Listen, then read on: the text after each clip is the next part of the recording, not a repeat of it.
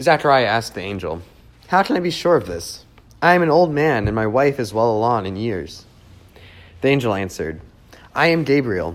I stand in the presence of God, and I have been sent to speak to you and to tell you this good news. And now you will be silent and not able to speak until the day this happens, because you did not believe my words, which will come true at their proper time." Meanwhile, the people were waiting for Zechariah and wondering why he stayed so long in the temple. When he came out, he could not speak to them. They realized they had seen a vision in the temple, for he kept making signs to them, but remained unable to speak. When this time of service was completed, he returned home. After this, his wife Elizabeth became pregnant, and for 5 months remained in seclusion. "The Lord has done this for me," she said. "In these days he has shown his favor and taken away my disgrace among the people." In the 6th month, God sent the angel Gabriel to Nazareth, a town in Galilee, to a virgin pledged to be married to a man named Joseph, a descendant of David. The virgin's name was Mary. The angel went to her and said, "Greetings, you who are highly favored. The Lord is with you." Mary was greatly troubled at his words and wondered what kind of greeting this might be. But the angel said to her, "Do not be afraid, Mary. You have found favor with God. You will be with child and give birth to a son, and you are to give him the name Jesus. He will be great and will be called the Son of the Most High. The Lord God will give him the throne of his father David, and he will reign over the house of Jacob forever. His kingdom will never end." "How will this be?" Mary asked the angel, "since I am a virgin?" The angel answered, "The Holy Spirit will come upon you, and the power of the Most High will overshadow you. So the Holy One to be born will be called the Son of God. Even Elizabeth, your relative, is going to have a child in her old age. She who was said to be barren is in her 6th month, for nothing is impossible with God." "I am the Lord's servant," Mary answered. "May it be to me as you have said." Then the angel left her. Right now we're in the final week of the season of Advent, and we're wrapping up what might be one of my favorite times in the church year. Advent is all about looking forward to the second coming of Jesus. And in our first week of Advent, we talked about how the promise of the second coming of Jesus means that the peace and justice will reign over the whole world. Everything in this world that we know in our bones isn't meant to be will come undone, and instead the perfect reign of God will come to us all. So Advent is the time when we take stock of the world we live in, and we really see the kinds of things that make living here tough. We see violence and evil, we see our work looking like it's going to waste, and we can't help but yearn for the time when God makes everything right. We want to see the time when people give up their rebellion against him and against the world he created, and instead they beat their swords used for violence into farming implements because their swords have become useless. It's not a coincidence that all of this Advent stuff is taking place during the winter for most of the Christian world. Winter is not an easy time. The cold is really harsh and uncomfortable. The sun isn't out much, which really messes up our mood. And all the vegetation around us is dying, and we really can't ignore it. During this time, we can't help but hope for when new life comes, when the sun really shines the way it's supposed to, and the flowers and the grass come back. In the same way, we're looking forward to the time when Jesus comes back, and all those who are faithful to him rise again to a new imperishable world. We've also talked about how, in Advent, we spend time looking back at the first time that God returned to his people by being born as Jesus Christ, knowing that that was the guarantee that Jesus would come again. Israel had been blessed by God and given the mission to carry God's presence to the whole world, so that the world would be saved when God became king over the world again. But they sinned so much and so often that it looked like God's relationship with Israel and the mission they had to save the world had been forgotten. Israel didn't have a king to lead them, and it was obvious that God was not in his temple. Maybe if God came back to his temple, then the relationship between God and Israel would still be on, and the promise that the world would be saved through them would come true. But it had been centuries, and still God was nowhere to be found. As we saw last week, one day Zechariah, an Israelite, walked into that barren, lonely, empty temple where God hadn't been for centuries and was greeted with news that God really was coming back. Last week we tried to imagine the kind of joy that they experienced secondhand at the realization that God had returned to his people and was saving the world, so that we can imagine what it will be like to experience it firsthand when we realize that Jesus has come back and set all things new. Because that secondhand joy we experienced at Jesus' first coming is the assurance of our joy when Jesus returns. Finally, this week we're going to talk about what we do in the meantime as we wait for Jesus to return. And in doing that, we're going to look at the responses of a few normal, righteous Israelites and learn from how they reacted. The great thing is that we don't really see any perfect people in this passage. What we do see is what it looks like to faithfully do God's work as we wait for him to come again. Zechariah walks into the temple, and that temple was the place where God was said to live in the Old Testament. It was where the Ark of the Covenant was, which was thought of as the throne where God sat. But God wasn't wasn't on the Ark of the Covenant anymore, and he wasn't in the temple. And at this point, the temple was barren and sterile, and everyone knew that God wasn't there.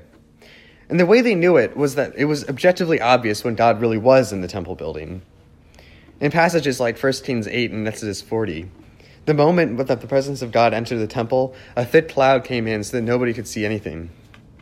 In Exodus 40, it says that Israel knew whether it was time to break camp and journey in the wilderness based on whether they saw the cloud sitting on the Ark of the Covenant. But the cloud hadn't come back for a long time. It looked like Israel had messed up so bad that God had abandoned them permanently. And if he had abandoned them, then that meant he probably had abandoned the whole world. Israel would have desired to see that cloud come back to the temple so much. It was prophesied for many years that one day God would suddenly come back, and everyone probably would have expected to know what that happens when they see that cloud fill the temple.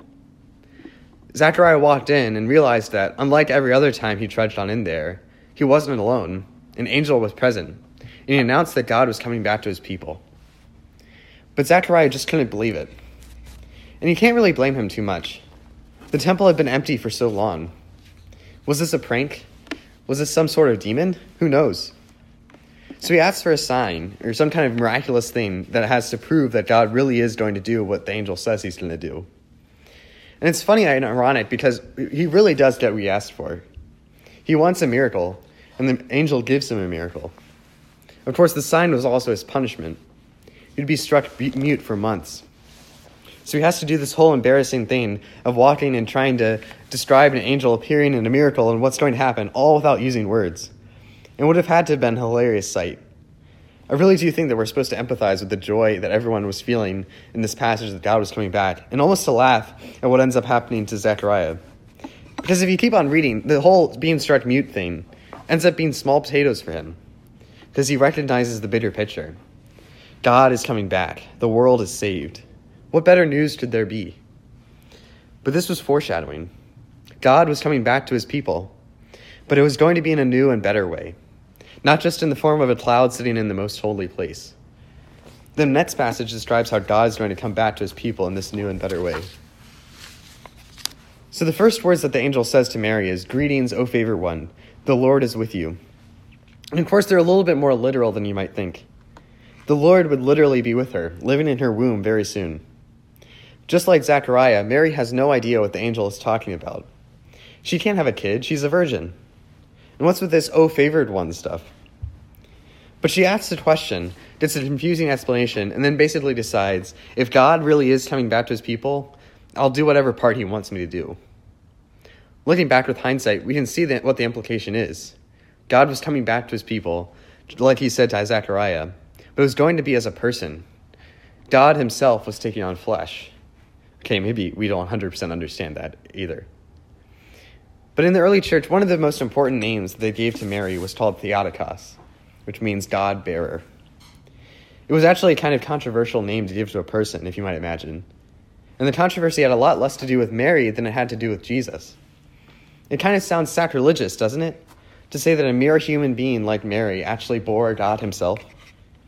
Can the God who made the whole world be contained within the womb of a mortal like Mary? Some people, even really good Christians, really had a problem with the whole idea. And they tried to make sure that no one calls Mary the God-bearer. But ultimately, the church agreed that Mary should be called the God-bearer, because Jesus really was fully God, and Mary carried Jesus in her womb, so she must have carried God himself. And this said something really important about God. It said that God was not ashamed to enter the womb of a human and be born. And being born isn't a really dignified process. But if God was willing to go through all that meant that every step of life from the womb to the tomb has incredible dignity. Because God was a baby, God was an adolescent. God was a young adult. God was a dying man, and God was a dead man. Those things sound blasphemous, like it's not worthy of God to be called a baby.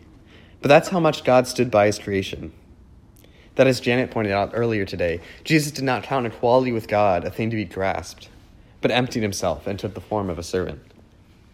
Because the form of a human servant is a holy and good thing and proper of God himself. So the form of a human servant is a holy, sacred, and good thing. It is the very image of God.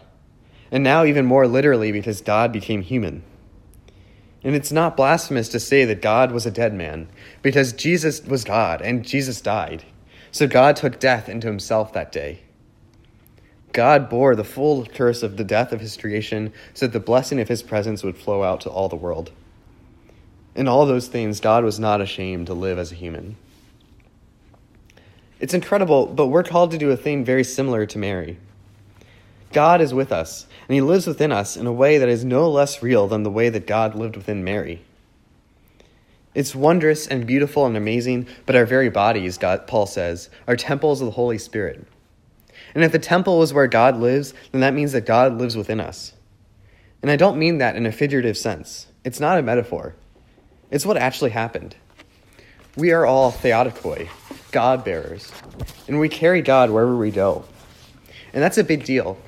From the very beginning, when God withdrew his presence from Adam and Eve in the Garden of Eden, the world has been in desperate need of the presence of God. God was the one who made the world, and without him, the world would slowly be unmade. Humans tried to get God's presence back in all sorts of ways, whether through building really big towers in Babel, or through making huge sacrifices, or through replacing God with our own intelligence. All this, as you can see, has failed. The world was made for God to be with us, and can never function properly without him.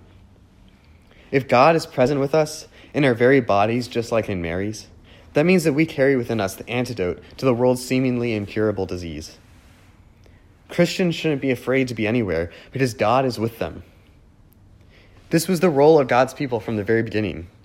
God was going to be with the Israelites in the Ark of the Covenant and bless the whole world through them. Now the New Testament says that the covenant God had with the Israelites has been extended to all of us, Gentiles included. That means that we are tasked with doing the same kinds of things, tripping and fumbling through life, only to see that people are converted, lives saved, and the world blessed. And all of that explicitly because God is with us. Where we go, God goes with us. And where God is, the world is blessed. A faithful Christian is the most dangerous thing to an enemy, not because of their own cunning or skill, but simply because God is with them. It's not through your skills and wisdom that God is completing his plans, but simply through your presence and the fact that God is with you. That started when Jesus said, "Surely I am with you always," and continued through Pentecost when the Spirit of God rested on the whole church, and it's still true today.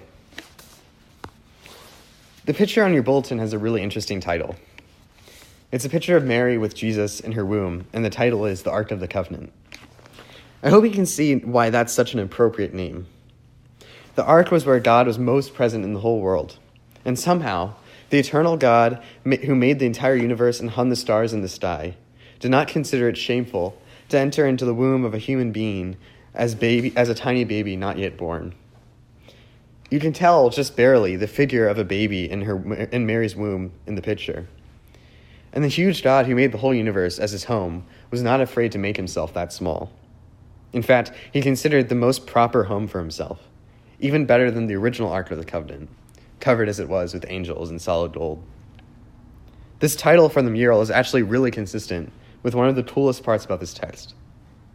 When the angel says that the Spirit of God will overshadow Mary, that's the same word that's used in the Old Testament for when the cloud entered into the most holy place and overshadowed the original Ark of the Covenant. Mary's own body became the new Ark of the Covenant. It's a wondrous, glorious thing.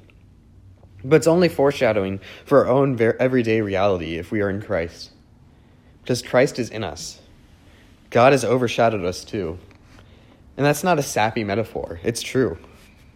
When you meet a Christian on the street, there's an incredible sense that you're meeting Christ as well. When a Christian goes to the gas station, there's an incredible sense that Christ has gone to the gas station. Wherever two or more Christians are gathered together, God is there with them. And that's the presence of God that the world so desperately needs. and we have it. During Advent, we pray that God would come again once more to save the world. And we need that so much. It's our only hope. We look at passages that describe things like people beating their swords into plowshares and God breaking down the dividing wall between Jew and Gentile. And we hear the promise that one day God will wipe away every tear from our eyes when he finally establishes a new heaven and a new earth. We need that so much because now is a tough time in the year when we can get hopeless. But another thing that we learn during Advent is that there's work to be done now. We bear witness to the way that God has already set up a different kind of kingdom in our midst. Jesus is king right now, today, over a kingdom of God's own people that was made to carry God's presence in the whole world and redeem as much of it as he can. And it has nothing to do with our own skill or wisdom, but everything to do with God within us, which is what the world desperately needs, whether they know it or not. We learned the lesson that Zechariah learned, that there's no way for us to fully know or control what's happening, but sometimes we just get out of the way and see the way that God's presence changes everything. In the end, all we can do is be like Mary and say, I am the Lord's servant. Let it be to me as you have said, because God is with us. One thing you might be able to notice is that these two stories about Mary and Zechariah are really similar. In both cases, the same angel comes and visits Mary and Zechariah unexpectedly. In both cases, the angel says something that sounds completely absurd, that a baby will be born to someone who by no means should be able to give birth. Finally, both of them asked a completely understandable question. Zechariah asks, how shall I know this? Because I am well along in years, and my wife is an old woman. While Mary asks, how will this be since I'm a virgin? But then they give completely different answers.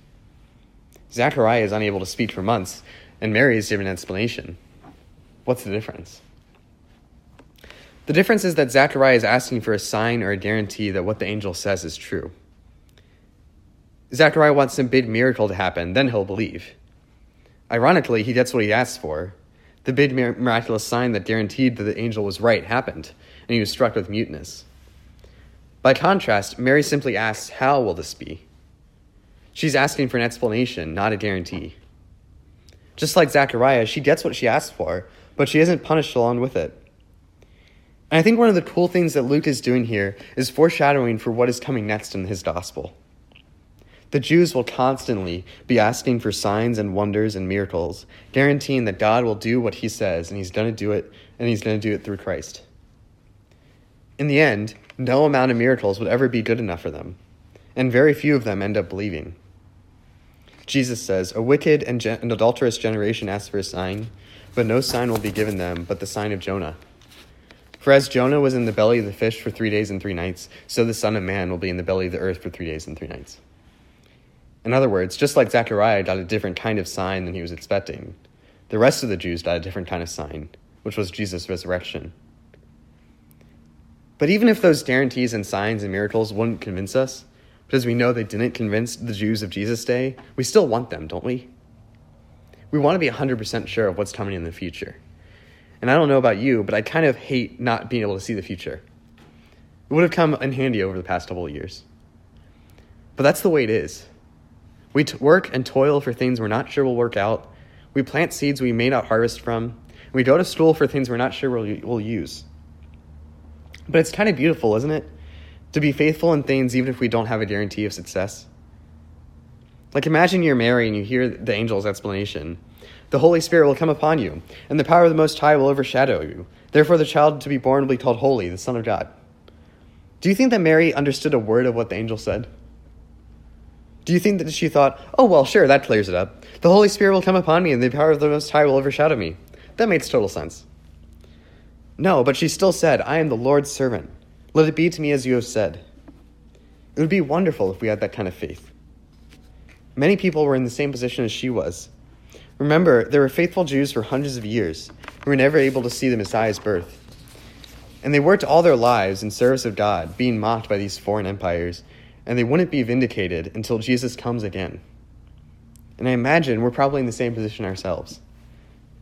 But we can still be faithful, not even knowing the beginning of what's coming. Over the next couple of months, we're going to be looking forward to the future of our congregation and really trying to figure out who we are and what our vision is for who our community congregation is going to be, and what our role in the future of the community will be with us. That's going to include Paul Stutzman's visit in March, but I'm hoping that it'll be a continuous process of discernment and work all throughout the year of 2023, God willing. Maybe we can call it our New Year's resolution. And I'm thinking that this lesson will be very important during the next year.